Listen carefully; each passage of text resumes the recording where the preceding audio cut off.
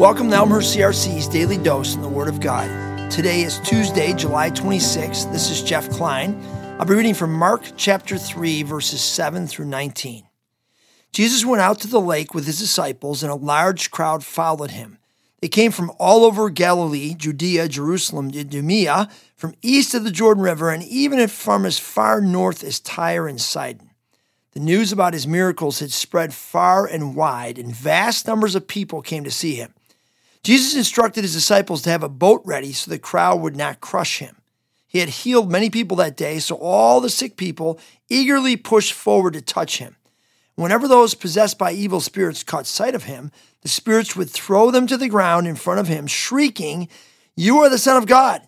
But Jesus sternly commanded the spirits not to reveal who he was. Afterward, Jesus went up on a mountain and called out the ones he wanted to go with him, and they came to him. Then he appointed 12 of them and called them his apostles. They were to accompany him, and he would send them out to preach, giving them authority to cast out demons. These are the 12 he chose: Simon, whom he called or renamed Peter, James and John, the sons of Zebedee, but Jesus nicknamed them sons of thunder, Andrew, Philip, Bartholomew, Matthew, Thomas, James son of Alphaeus, Thaddeus, Simon the Zealot, Judas Iscariot, who later betrayed him. Jesus could definitely attract a crowd. Everywhere he went, people showed up in droves to hear him speak and seek healing for a variety of ailments. But Jesus is interesting. He never puts his focus on attracting bigger crowds or capitalizing on the limelight in order to take over and exert more influence. He doesn't trust the crowds. Jesus knew that if his ministry was going to become a movement, he would have to focus on a few. In this way, he would multiply himself, and the kingdom of God would move out in power way beyond what he could do as one man seeking the applause of the crowds. In this passage, he calls these 12 apostles to himself for three purposes: to be with him, to send them out to preach, and to have authority over demons.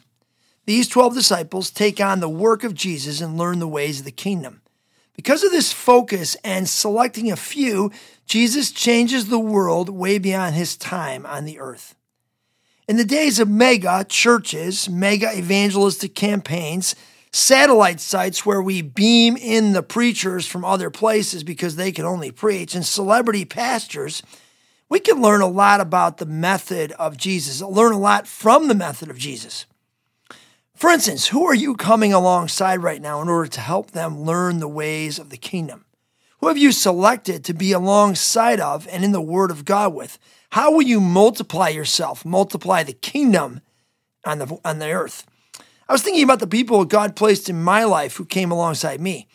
I would not be who I am without them coming alongside me. Sam, my youth pastor. Rife and Steve, college friends who told it like it was.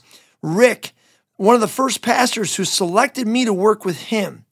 Kevin, my seminary young life roommate who taught me about outreach. Scott, who helped me fall more deeply in love with Jesus and encouraged me to invest in what mattered. Who would put your name down? Who are you molding, pouring into, walking alongside of?